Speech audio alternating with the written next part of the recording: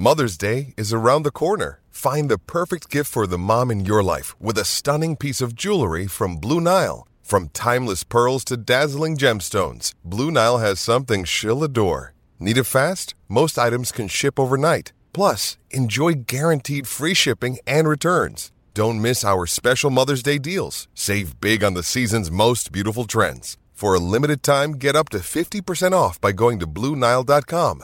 That's BlueNile.com. Life's so full on. I've been working on this deck for ages. These steaks don't cook themselves, you know. Life's good with a Trex deck. Composite decking made from 95% recycled materials that won't rot, stain or fade. Trex, the world's #1 decking brand. It had the potential to develop into a penalty conceding kind of situation, but Atkinson did well. The boy from... Oh my goodness! Oh my goodness! Have you seen a more freakish goal in A-League history?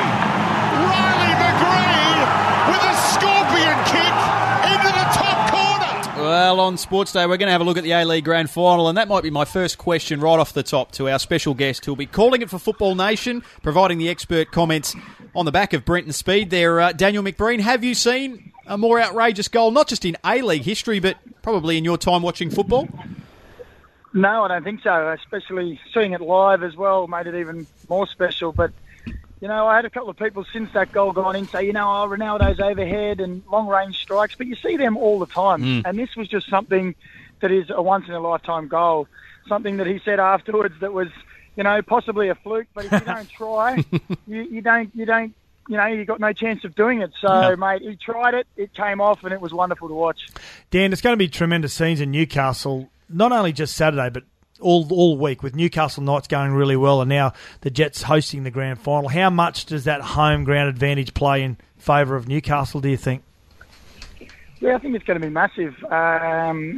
Like you said, the crowd, the town already is buzzing. It's the talk around town, the buzz, the vibe, everything. It's, you know, people wanting to get tickets because it's a sellout and saying how great it is for the city. It's just awesome that finally that Newcastle can hold a grand final in our hometown rather than having to go to Sydney.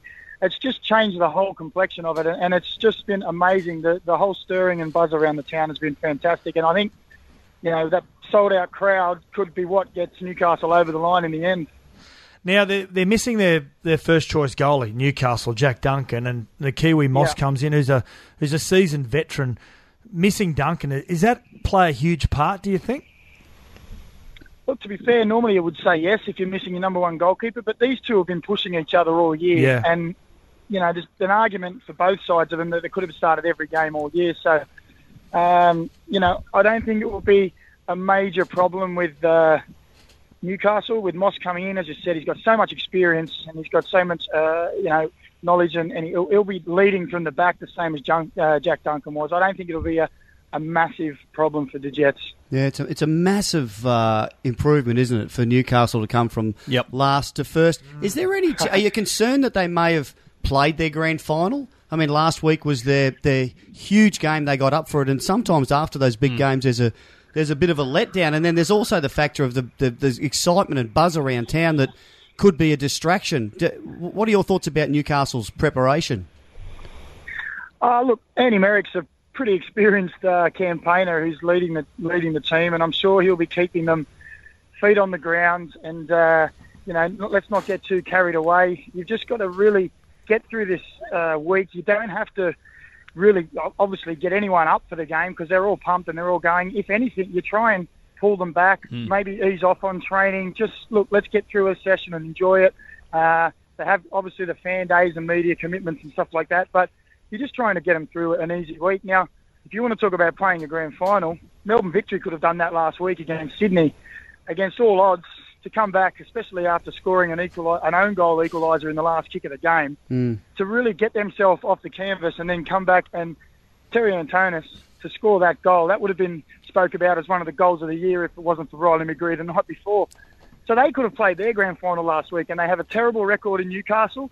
So, you know, I think Newcastle can really think they've got a shot at going for the title. How much credit do you give the coach, Ernie Merrick, for the rise from rags to riches story for the Knights, for the Jets? Massive. Yeah, look, he's been a a real influence on this squad. But also, you've got to give credit to the Jets as a whole as their recruitment. At the end of last year, they brought in the likes of Nikolai Topper-Stanley, Roy O'Donovan, a proven goal scorer from the Mariners up the road, their rivals. And that's just to name a few. But the recruitment and the way that Ernie has managed that squad has been absolutely fantastic. He's set down the benchmark on how they should defend, and then with the quality he's got in the front four players and the speed of their attacks, he gives them the freedom to go ahead and says, look, you guys go up there, you're attacking players, go and express yourself. And I tell you what, they've done that well this year. Well, Dan, you've got the exciting attack of Newcastle, like you said, and then you've got that siege mentality of a Kevin Muscat-coached Melbourne Victory side. Most obvious question, Who wins?